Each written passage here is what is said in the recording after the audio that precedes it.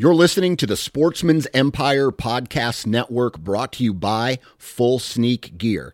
Check out their entire lineup at fullsneakgear.com. Also be sure to check out our entire stable of podcasts at sportsmansempire.com. This episode of the Sportsman's Empire is brought to you by Interstate Batteries. Since 1952, Interstate Batteries has been evoking compassion and a trustworthy spirit into the surrounding communities. Interstate Batteries is a mission-driven company fueled by purpose and guided by their values. If you need help locating a specific battery, stop into your local Interstate Batteries retail store and speak with a battery specialist. They even offer cell phone repairs. Interstate Batteries, outrageously dependable. New from Moultrie Mobile, the Feed Hub offers first-of-its-kind cellular connection and control for nearly any spin cast feeder on the market. When used with the Moultrie Mobile app, you can monitor feed and battery levels, run feeders on demand, receive alerts when feeders are clogged, and remotely adjust feeding times. The Feed Hub is ideal for anyone who maintains feeders. Remove the guesswork and save time by planning feeder maintenance before you drive to your hunting property. For more information, visit MoultrieMobile.com.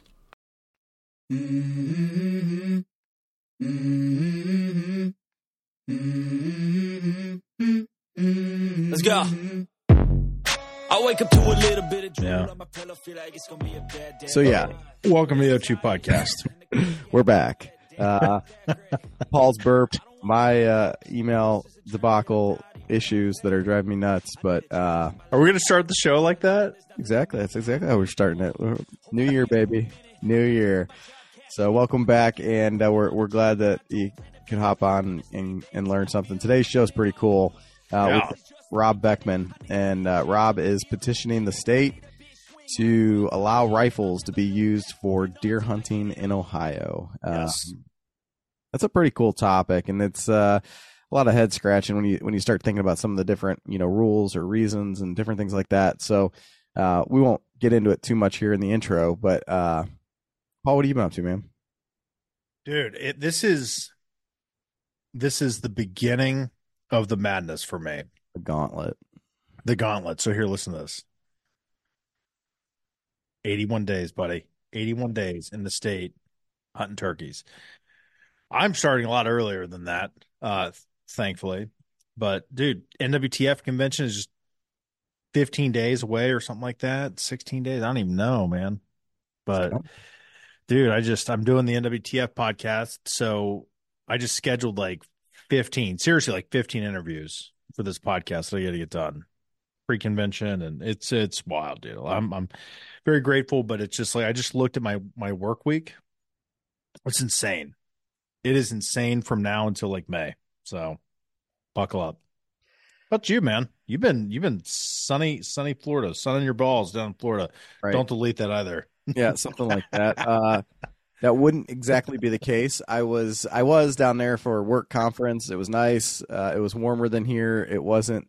It was one of those things. The best days when the weather was the nicest and you could have actually enjoyed it were the days I was in the conference, on the trade show floor, all that kind of fun stuff. So, but it's fine. It's still like going out and being able to stand outside and not freeze your ass off and all that. So, it was good. And I'll tell you what, I can't help but wonder. Now you've been down there, but when I go through Florida and I see these areas, the equivalent of a wooded lot or a patch of woods around here, and I see, is there a turkey in there? No, I'm like, who the hell in their right mind would ever want to hunt in there?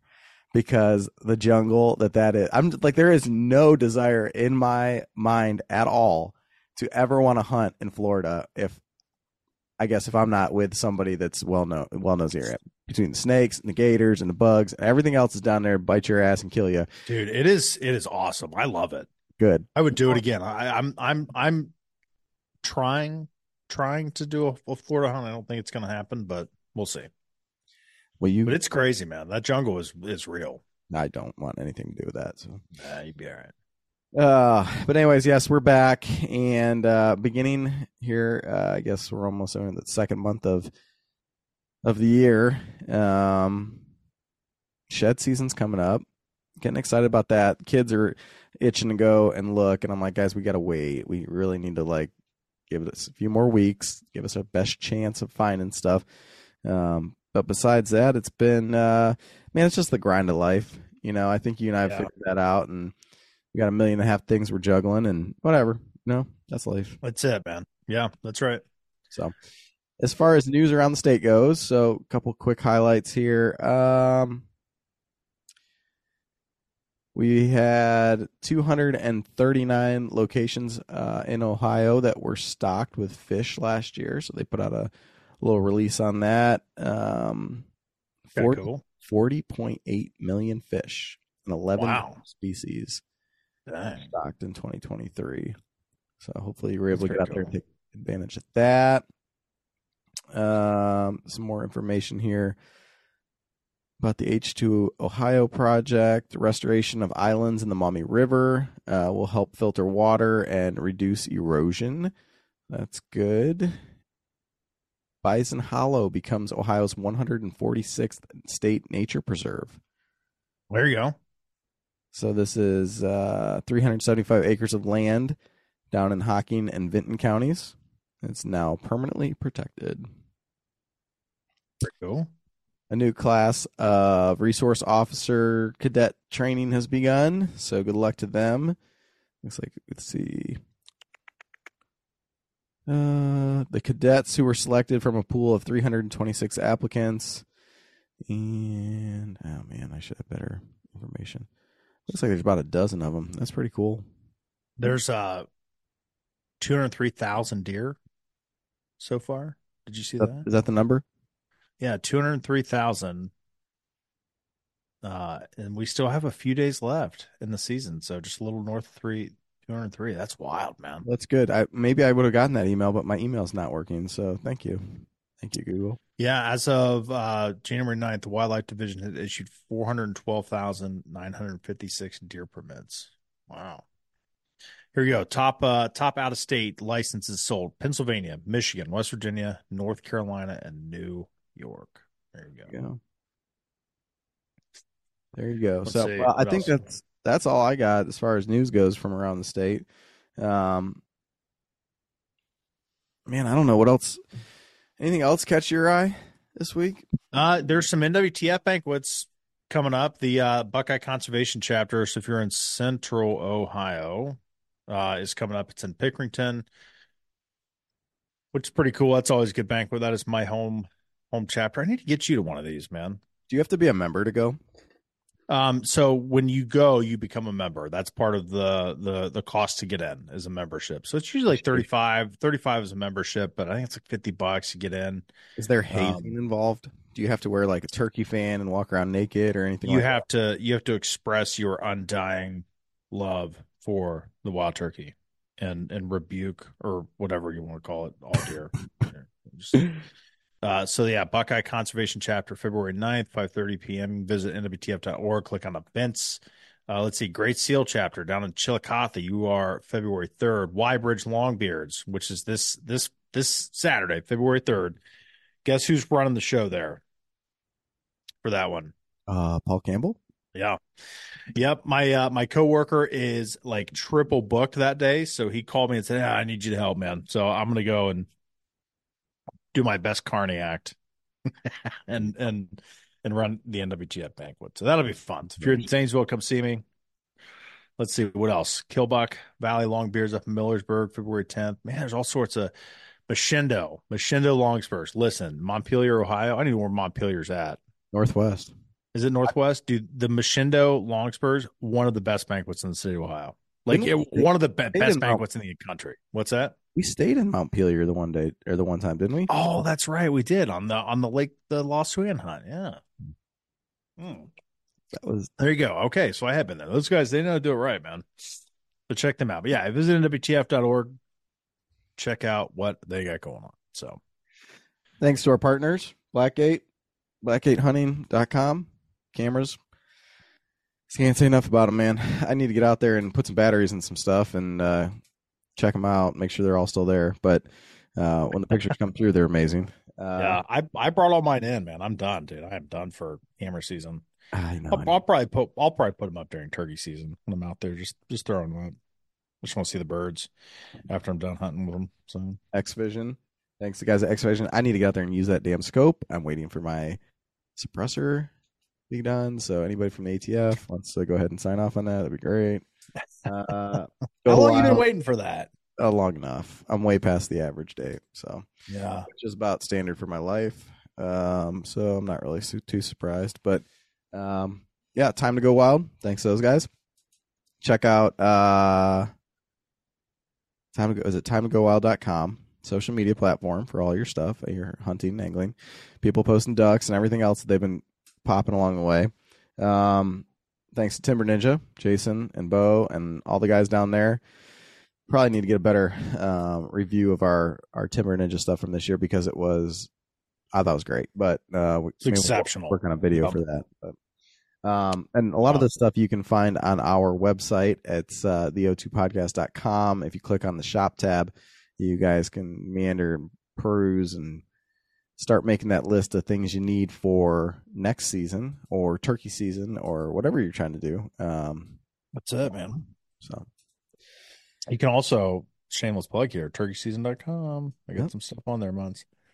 Podcast is going well. Dude, I got the Spring Legion crew tonight. That'll be fun.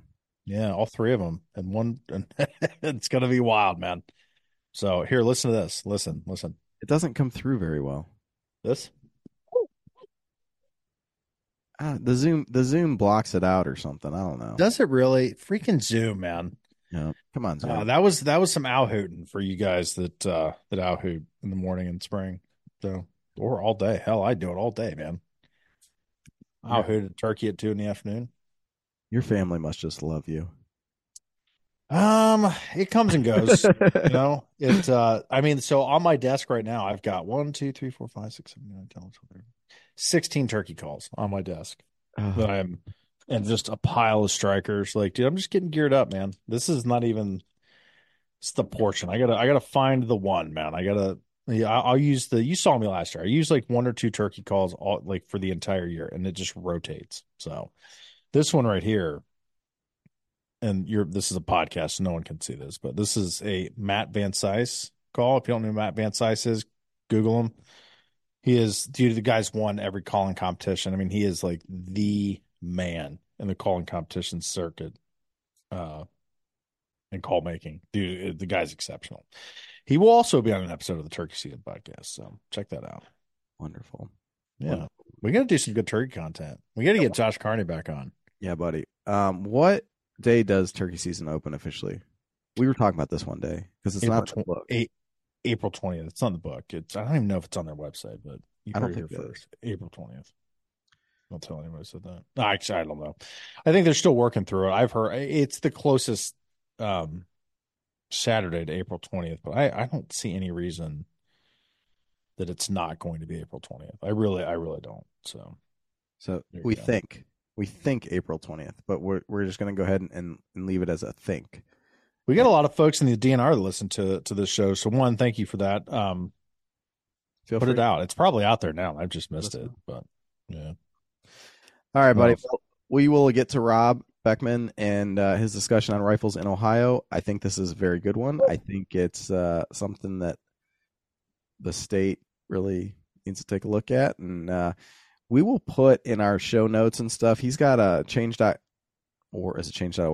petition. Change.org, huh? To help move this forward and put some support behind it. So I'm interested. I'm on board. I want to see. I just want them to consider it. I mean, dude, we were in Michigan hunting on. I mean, you had a 273. I got a 6.5. I mean, people were walking around the woods. Just, it's an inherent risk, man. Anytime you're out there.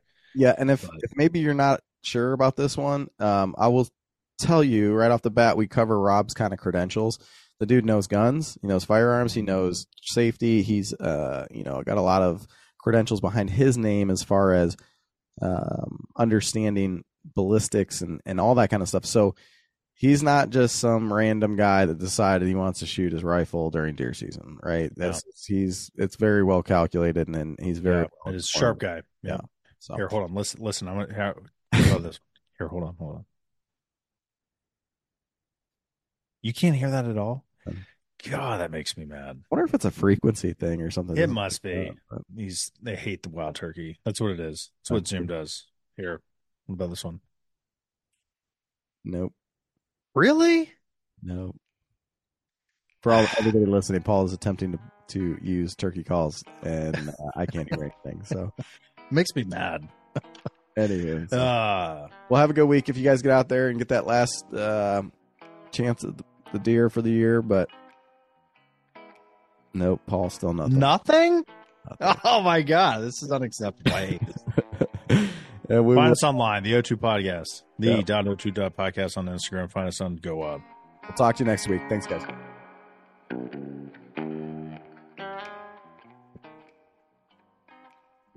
And we'll edit out the front part if we need to or whatever. But I guess, Rob, welcome to the show. You reached out to us, and yes, we, I think if I understand, you are kind of spearheading this idea of bringing the traditional rifle cartridge. I'm a gun idiot, so I don't know what the official crimp neck or I don't know. I'm used to the saying straight wall now, but like real cartridges, real rifle cartridges to the state of Ohio for hunting purposes. Is that accurate? Yeah. The whole point behind it is allow people to have a choice between, do you want to do it bow? Do you want to do muzzler? Do you want to do straight wall cartridges? Or do you want to be able to go along and use Grandpa's 30-30, 30-06, 270, those different kind of things for a variety of reasons. You mean kind of like every state that surrounds us, basically? Exactly. Okay. That's one of my justifications.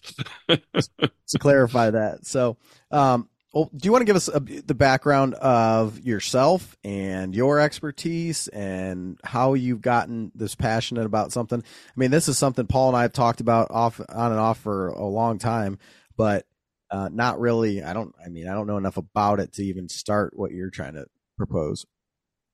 Well, I'm a middle-aged hunter, and that I've been hunting for about 30 years. I didn't start until everybody in my family had died and passed away, and I basically said, I really like hunting, but never got to go with the uncles and things like that. So I'm a self-made hunter from that standpoint, and I do archery, muzzleloading, shotgun. I started back in the 90s when in Ohio you couldn't hunt on Sundays, and have enjoyed it. Went as we've gotten Sunday hunting to be allowed. Done my share of shotgun hunting with slugs. I hunt in the Ohio, Kentucky, Indiana. So I'm, versed in a whole lot of different regulations there. Part of what I did shortly after I began hunting was I got certified as a hunter education instructor. So I went along and, taught a lot of youth, a lot of middle-aged hunters how to hunt and how to be safe about it for it. After I did that, I actually became certified with the NRA with their firearm instruction program. So I'm a chief range safety officer and understand the ballistics behind the firearms and the need for safety when it comes to a lot of those different pieces of it. And also, as a multi-state kind of sportsman, I go down to over to Indiana, and I can shoot with my 243. And that's great. It's a nice, light recoil kind of rifle and does well on the deer. I've also shot them with, my shotguns and such, but it's also one of those things where it all depends on what do I feel like and, having that choice for it. Hunted down in Kentucky. Kentucky allows you to shoot anything from a 223 on up. So it's one of those things to where a lot of the states around us allow it. They've been safe about it. You don't hear about a bunch of people being shot in Kentucky or in Indiana. I don't hunt Pennsylvania or Michigan, but they allow rifle hunting too. And it's just one of those things where I've been talking to a lot of hunters during my time. I'm also the hunting director for the Ohio Rifle and Pistol Association. So that's where I get to talk to a lot of hunters about what they're doing and what they think about hunting in Ohio.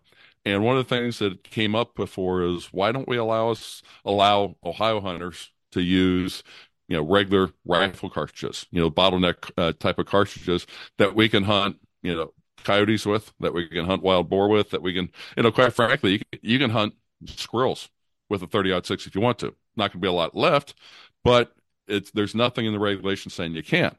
And that got me thinking, we should really go along kind of petition the ODNR, because they're the ones that write the regulations. They're the ones that look at the data behind it. They're the ones that go along and set bag limits, different things. And it's a complicated formula, but one of the big inputs on that is sportsmen's opinions about, is the season's too long, bag limits too low, different factors like that. So I want to be one of those voices when the ODNR goes along and figures out what they're going to allow for seasons, to go along and say, hey, hunters have been doing very well with straight wall cartridges in Ohio.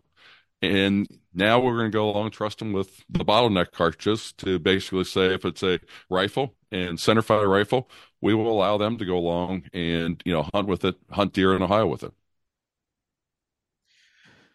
I'm not even sure where to start. I've got questions and explanations. I think the first thing that, you just explained to us, you're not just some schmuck off the street. That's me and Paul. Right.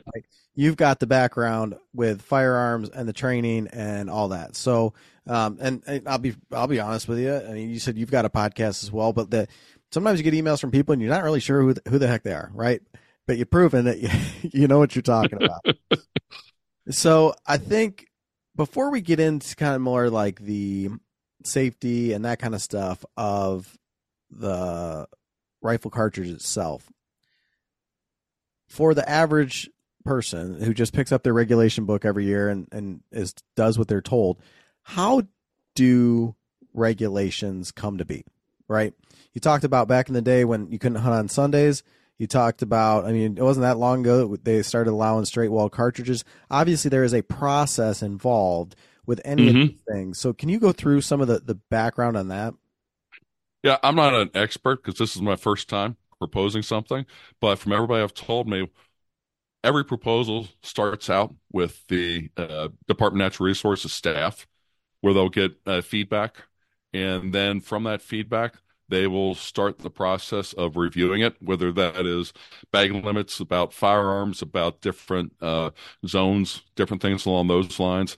And it's about a 2-year process. So what I'm proposing right now, in January 2020, the soonest that it could be allow us would be the 25-26 season for it, just because it's going to take them the next 6 months to look at the data behind it, to make a proposal, whether that is to allow all of them, to allow just certain cartridges, allow them in certain areas, allow them in certain circumstances, all these types of things the DNR has got to figure out. Then once they have figured it out, then it will go to the Wildlife Council. And the Wildlife Council will vote on these later this year or early next year for the following season. So you can see to where this is a good 12-month to 18-month process before anything, a sportsman actually see. But that's where also going along and getting their opinions, because just like I was saying before, they ask farmers, or is the crop damage too high or too low? For it, and they take that in consideration when it comes to setting bag limits on deer. They look at the waterfowl numbers to say, okay, should we increase the number of mallards that we allow this next season, or should we lower the number of wood ducks? All these kind of questions get answered, and then as it goes through the process, the biologists that have a lot of experience with it start going along and weighing in to figure out what should the bag limits be. Same thing when it comes to something along these lines for the firearms. They'll have the ODNR law enforcement division weigh in about what do they think about it, because we'll still have the bag limits. We're not going to change the bag limits on the deer. So if you're allowed, harvesting 2 deer in your county, whether that's with a archery equipment, muzzleloader, or with a modern firearm, you'll still have those limits on you. But can they? What are the thoughts that the law enforcement has, and they'll take those and put them together, and that's where the guidelines, the regulations will be written from along those lines. Yeah, and I think we can all joke about the government takes forever to do everything, but this is kind of a big deal, right? Like, we want to not be knee jerk. We want to make sure everything's ducks in a row. I think opinions are important, right? Real science is important. Real data is important as well when you're making these kind of changes along the way. So my personal opinion. I don't know. I think you do want to have all these people in part of the discussion there. So, so is there an official proposal process, or is this something where you just kind of go to the wildlife council meeting and say, "Hey, I got this idea"? Yes. So I've started what I would call a multi-prong approach.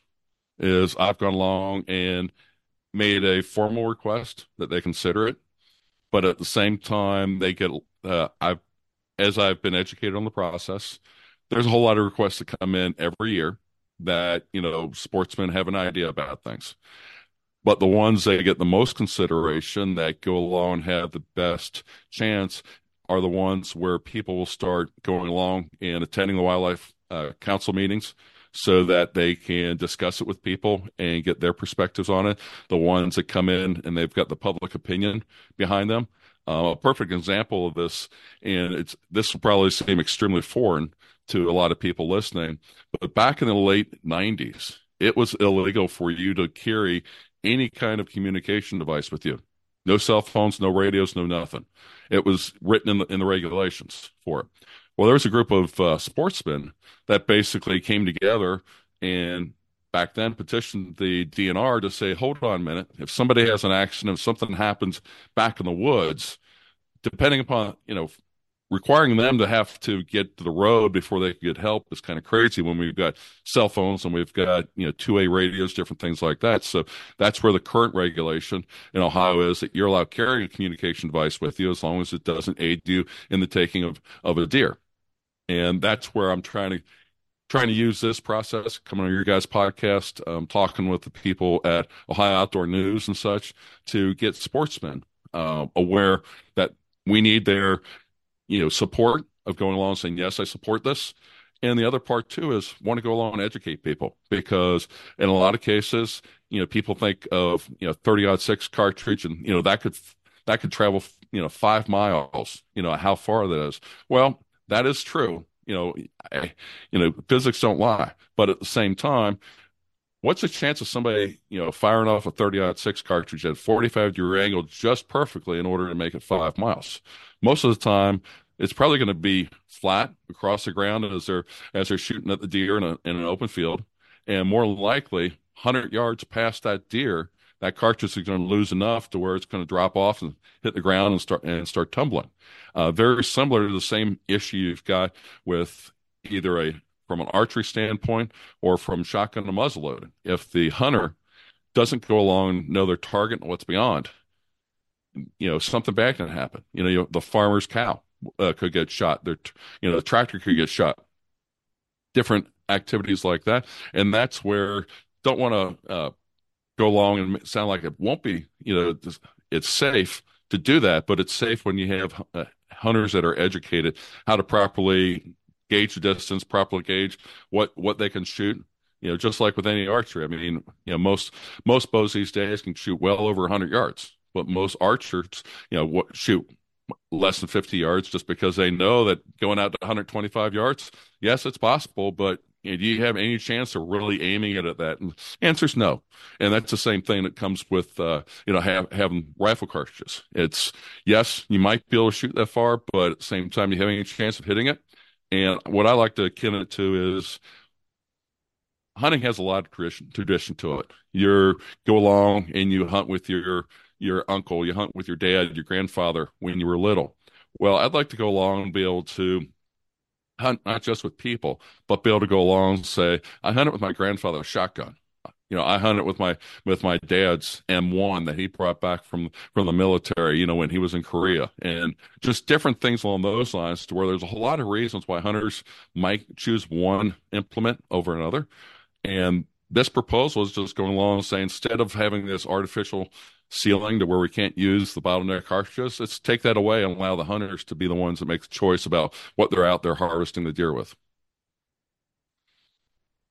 Why don't we have those options right now? Have you heard why the state has never done that before? A lot of it goes back to the 1950s when they first started allowing deer hunting in Ohio.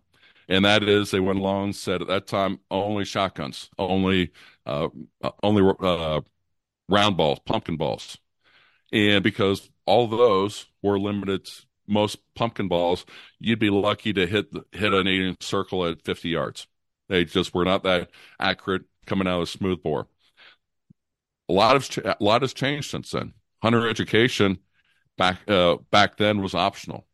Ever since 1984, hunter education has been mandatory for all new hunters for it. So we've got over 40 years worth of hunter education for everybody that's in the field now. Back in the 50s, there would be a dozen people killed every year in hunting accidents for one reason or another. We are now in a time in the last 20 years where we're averaging just about one death every 3 years. So still not great that we still have deaths, but at the same time, the number of injuries keeps dropping. And I think that goes a lot to hunter education, that where people are being educated. Most of the fatalities and different things, injuries that are happening, are self-inflicted now. Versus back in the 50s, it was somebody shooting into the brush and not knowing somebody else was there. And that's where the type of accidents and such that people are having now are like, yeah, you should have known better. Versus going along and, you were shooting into the bush and that happens to be your brother, your neighbor that was walking through there. And that's where the type of accidents have changed.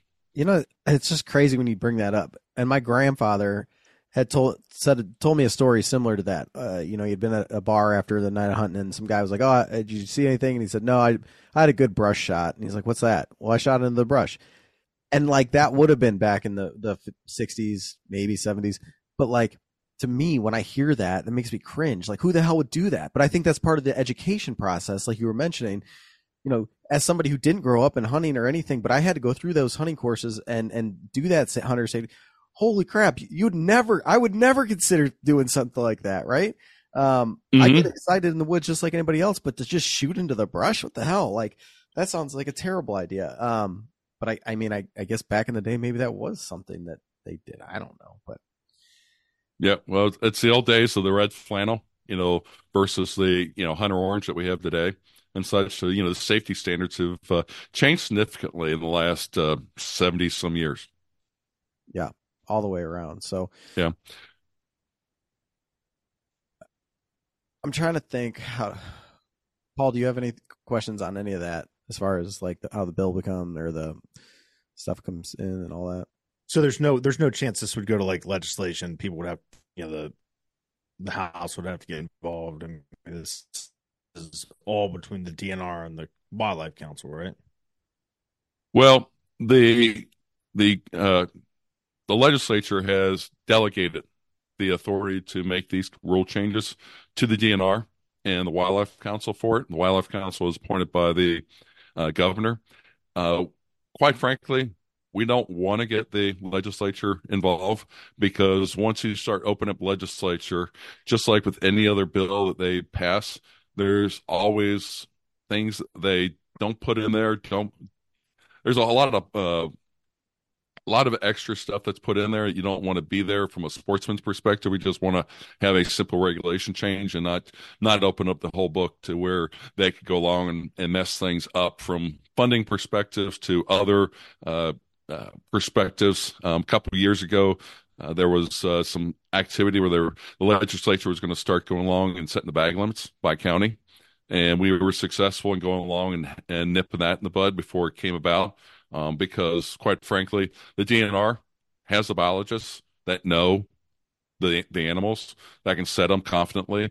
An elected official might have constituents that want him to change things one way or the other, but they don't have maybe the wildlife, the resource interest at hand, because they're more interested in pleasing a constituent, whether that would be a farmer, an insurance company, or just somebody with a lot of money that can donate to them, versus going along and making sure that there's a healthy deer herd or healthy duck population, those types of things. So I definitely do not want to go the route of legislature, just because of what that could open up for us overall.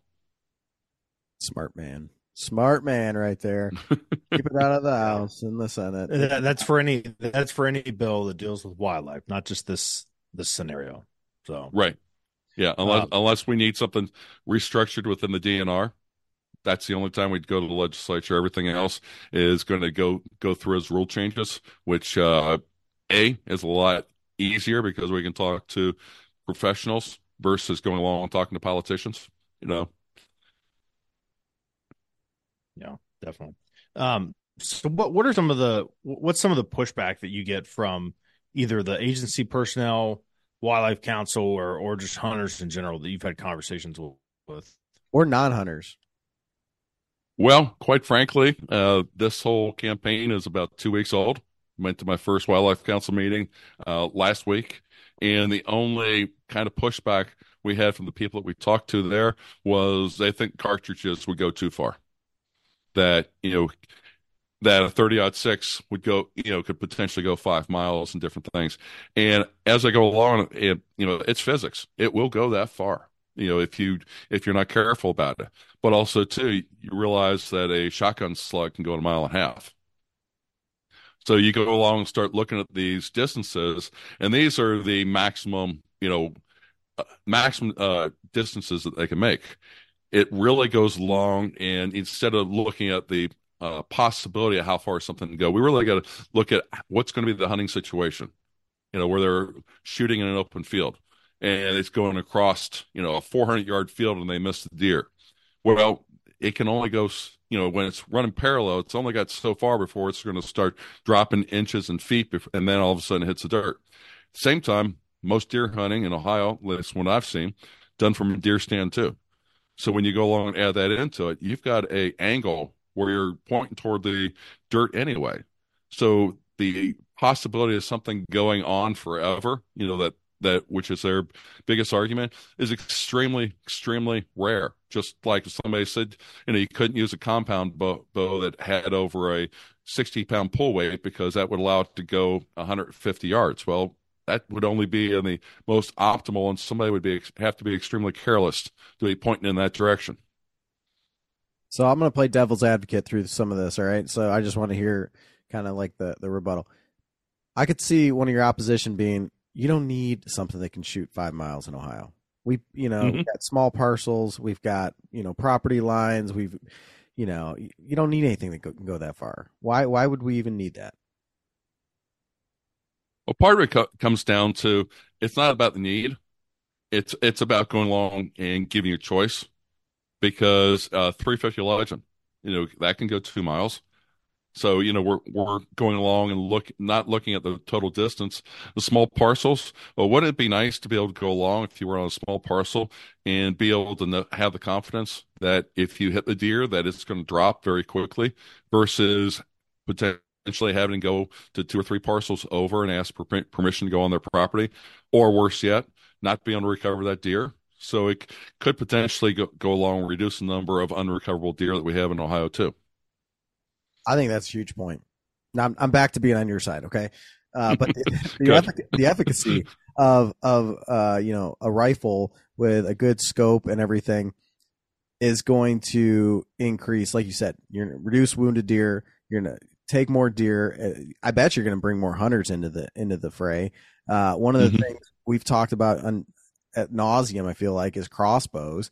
And I mean, we take a lot of deer in the state with crossbows, and there's other states, no, we don't want crossbows. I just had a big talk with Dan Johnson about how he thinks that ruins Iowa's blah, whatever.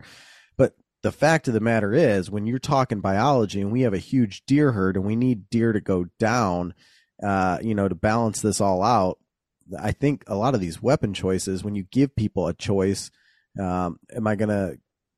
I really want to go get a deer today. Am I going to wait for one to come in within 20 yards, or is it something that I can reach out a little bit further? It makes a big difference. Well, think about this. Your girlfriend, your wife, daughter, your young son wants to go out hunting with you. Are you going to go along, give him the 20 gauge, and shoot pumpkin balls out, or even giving him a 350 Legend? Maybe it's not his size. All these things, or would it be easier and better for them to have a 243 that they, is a nice, light, youth model, mild recoil, all those types of things for those first time hunters? because I can remember when I got into it and I put the 12 gauge on my shoulder, you knew when you fired it. And every time I took a new hunter out, it's like, okay, when you pull the trigger, keep that pushed in your shoulder pocket nice and tight, or else you're going to end up with a bruise there. And every time new hunters pulled the trigger, it's like, wow, that did kick quite a bit. If I was doing it today, I wouldn't do 12 gauge. I'd be, looking at 350 Legend or something, a little bit lighter like that. And if I had the choice of a bottleneck, I would go along and be looking like a 243 cartridge that would be that would do the job, but also wouldn't go along and potentially bruise their shoulder. I'm with you 100% Mm-hmm. because I hate shooting my 12 gauge, and you let me shoot my 270 all day long, and I'm about it, right? Mm-hmm. When I go to Pennsylvania or Michigan, I mean, I don't even really have an Ohio gun per se anymore because I don't hunt here during gun season because I go to these other states where I can hunt with a rifle, and I love that thing. And then honestly, I don't take shots. I think the furthest shot I ever took on a deer is like 200 yards. So this is over in the hills. That's I'm still not going to be out trying to shoot them at 4 miles or whatever, like. Mm-hmm.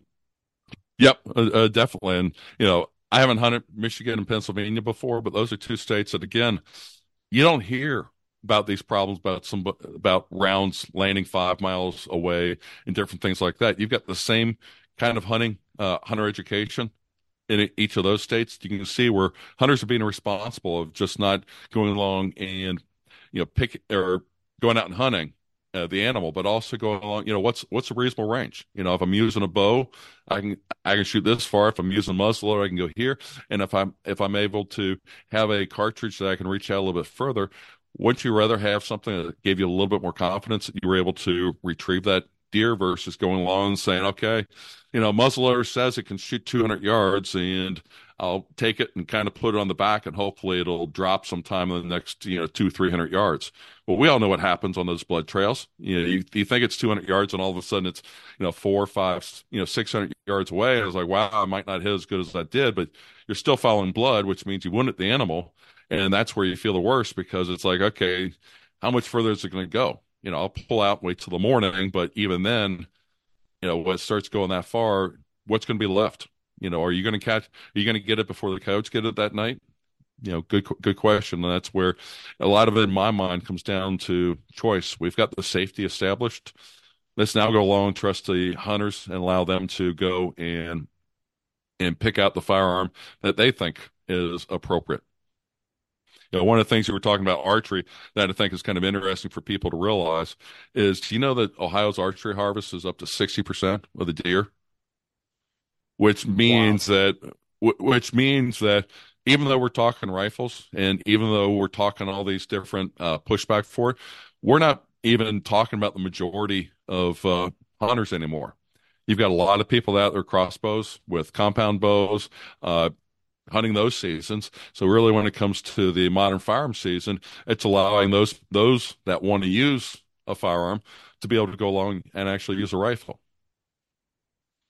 So I remember 96, 97, those seasons, the woods were full of orange. I can tell you when I go hunting in Ohio now during the firearm season, I see one or two other hunters, and that's it. It's no longer a sea of orange like it used to be, and that's on public land. I hunt out or I hunt some of the season out in Wayne National Forest out by Jackson there. Do you have a question, Paul?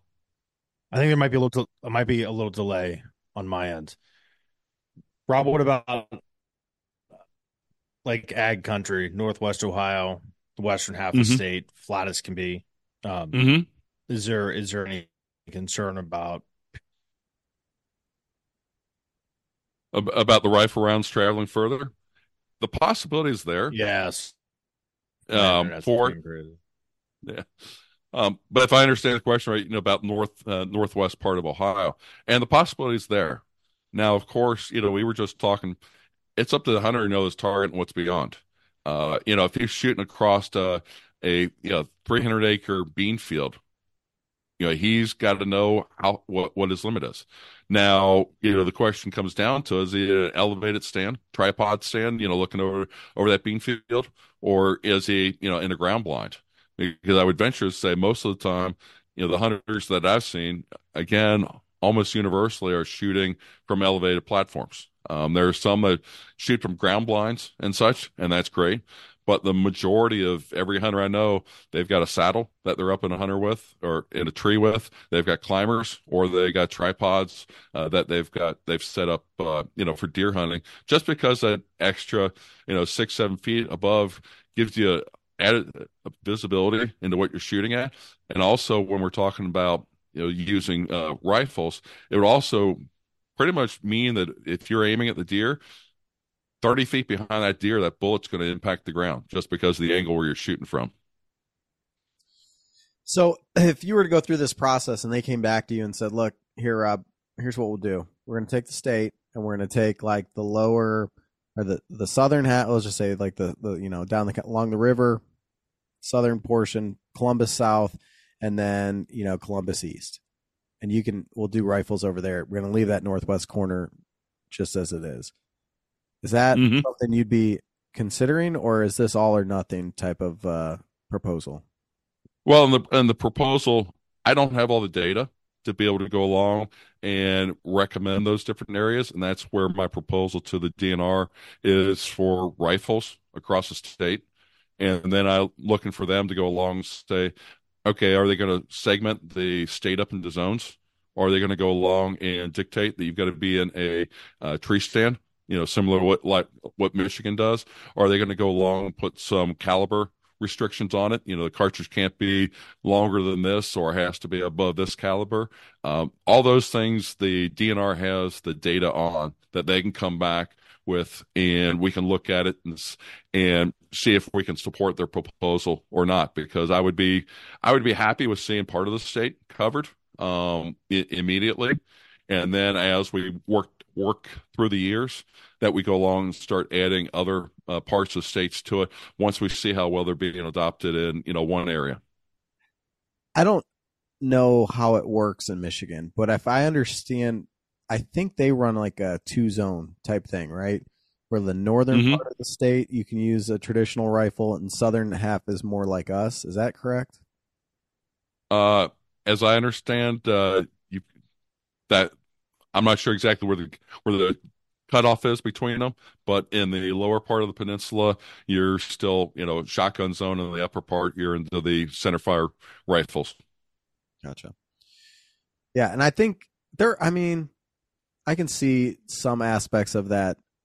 Northwest is very flat, but like there are parts of our state that look just like West Virginia or Pennsylvania or Kentucky from the topography side of things.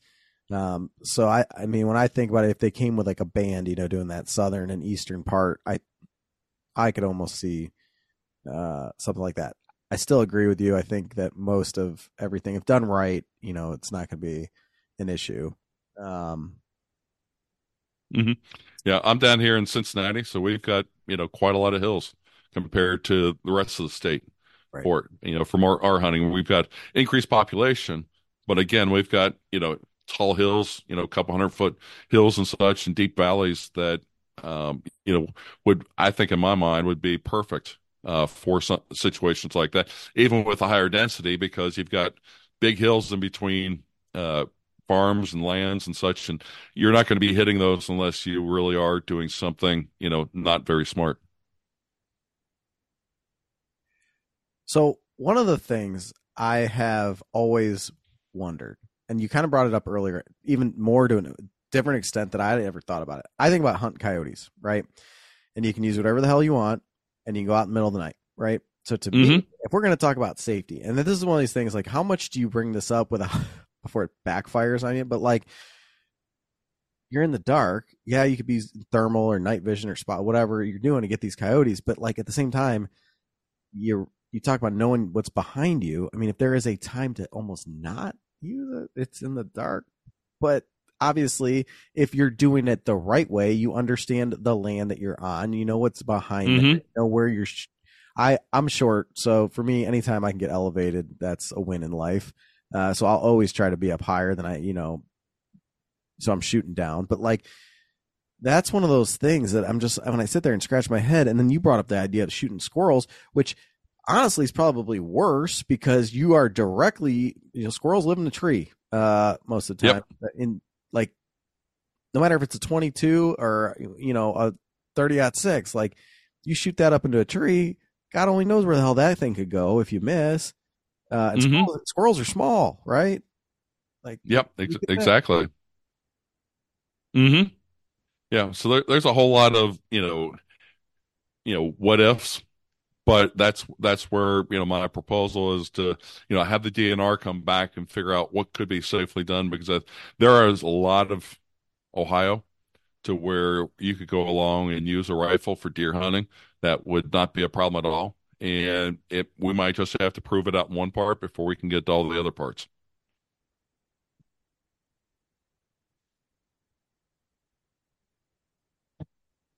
Paul, Point to me. yeah, I'm seeing if you got anything. You got a little bit of a delay, so we're just trying to get you on where you can. Just lean into the mic when you want to ask something, and we'll get you put in there. I'm hesitant to wreck this interview, but Rob, I'm on your side. I think a lot of the pushback that you're going to get is from deer hunters that only bow hunt, and not crossbow. I think that's going to be the most vocal anti-crowd on this, is because in their mind it's going to make it too easy and take more big deer and make opportunity greater for other people. That they don't necessarily agree with. So I think it's going to be the biggest hurdle. Honestly, it's going to be internal from the hunting community, not the state. If I had to guess, that's just my opinion. But you talk about safety. One of the craziest things, the first time that I hunted in Michigan, you only need an hunter orange hat. That's it. You don't need it. You don't need a vest. That's it. A hat, a hunter orange hat. So, Yep. Indiana, I'm same way. Just a hat. And the one thing I've done already at the Wildlife Council, started talking to the other sportsmen's group, because again, this can't be just Rob's great idea, and get it passed, because it'll take me years to do it if it's just me, because I got to convince the DNR to look into it. And that's where I'm trying to go along and get people to, organizations to think about it, to support the idea of looking into what can be allowed. Part of the reason why I reached out to you guys to get on, because you've got a good Ohio contingent that are following you, and hopefully get more people, because there's two things that are coming up that is important for people to help support this cause. And that is, in March, there will be district open houses at each of the district locations, and as sportsmen, we can go along writing comments. And what we'd like to encourage all the hunters out there to do, besides what they're going to talk to them about turkey hunting or duck hunting or squirrel hunting, those types of things, go along and put a comment in there. You'd like to go along and see rifles be allowed in the state of Ohio. And then we can go back to the DNR after they've seen the response, and be able to say, okay, now you've got this, what seems like a reasonable proposal, first step in making this happen. And Paul brought up a good point about the struggle being internally. And I think that's a whole nother story. But leaving that aside, what are you looking at from an opposition standpoint when it comes to non-hunters? Because I feel like there's a whole bunch of people that would just go bananas at this idea, because we already know what they think the AR-15 is, and they don't have, a lot of the other side of the spectrum doesn't really understand guns, but they'll think, oh my gosh, we're just going to start, Wild West type stuff. And sometimes people in political offices don't like that pressure from the other side. How is it just going to be one of these data type things where we're going to go after it with, look, this is what we can do to help manage the herd, the safety, and just really kind of pumping that idea? Well, the herd, the safety, but also, the DNR is very aware of license sales have gone down. They lose approximately 4% every year. And hunters that are retiring, pass away, different things like that. And if we can go along and reverse that trend, that brings in a lot of good money into the DNR to be able to spend on things. early on, I talked about, we're not talking about changing bag limits or going along and doing anything that should affect the deer harvest. All we're doing is going along and saying, allow the hunters to have the choice. If they decide to take their 2 deer with a crossbow and a muzzleloader, great. If they use traditional bow, and then they want to go out and they use their grandfather's M1 to take one, great. It will all be the same from a harvest perspective. It's just the safety, bringing in new hunters for it, and hopefully higher license sales, as well as, quite frankly, a lot less wounded deer at the same time, because we've got hunters that can be more confident and more assured of, their shots and are going to bring down the deer quickly.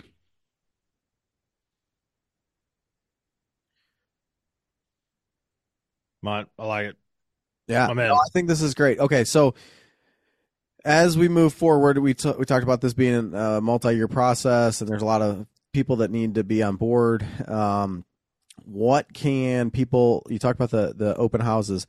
What else can people do to help further this cause? I mean, I know you hear a lot of this stuff. Call your senator, representative, but we don't want them involved, right? Right. Can they? Maybe if they're in, far northeast Ohio or Cincinnati, they can't get to a wildlife council meeting in Columbus or whatever. Like, what can people do? Right. What I would suggest, we need people to reach out to their sportsmen clubs and such, and encourage them to contact the DNR. Write proposals for them to do it.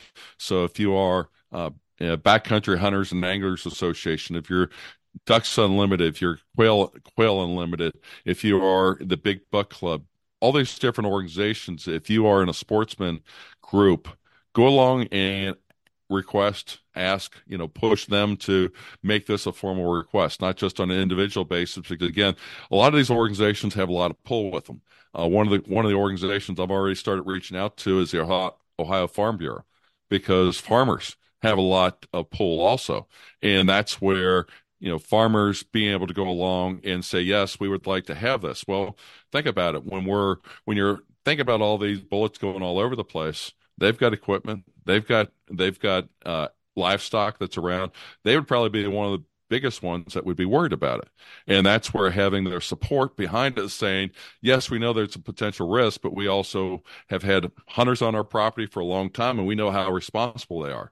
And that's the response that we want to get from them. And that's where trying to get a multi-pronged, multi-group approach is extremely important. I've got a change.org petition that I'll send over to you in a little bit. That is one of those things where, yes, it's the 21st century, and we use the internet to drive a whole lot of different things. Well, why can't sportsmen go along and use the technology too to kind of pull together and say, hey, it's not just, Paul, Andrew, and Rob requesting this. Let's go along and say, hey, we've got, 5,000, 10,000 hunters that are interested in this proposal, and that helps to get the attention of the DNR.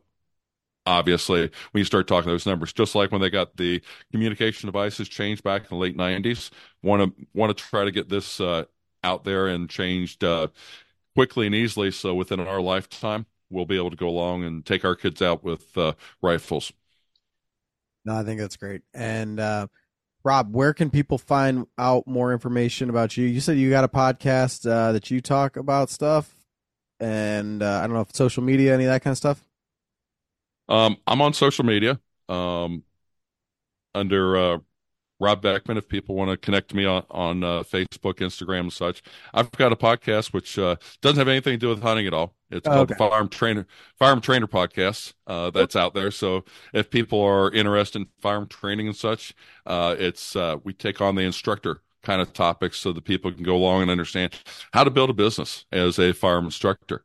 But I am in the process. I'm also, besides everything else, I'm vice president for Ohio Rifle and Pistol Association, and I will be posting additional information out there. If you've got an organization or group and you want to help us on the inside and be in our circle of friends, to where we try to go along and show up at wildlife council meetings, show up at district meetings, those types of things, contact me, and we will get you included in there.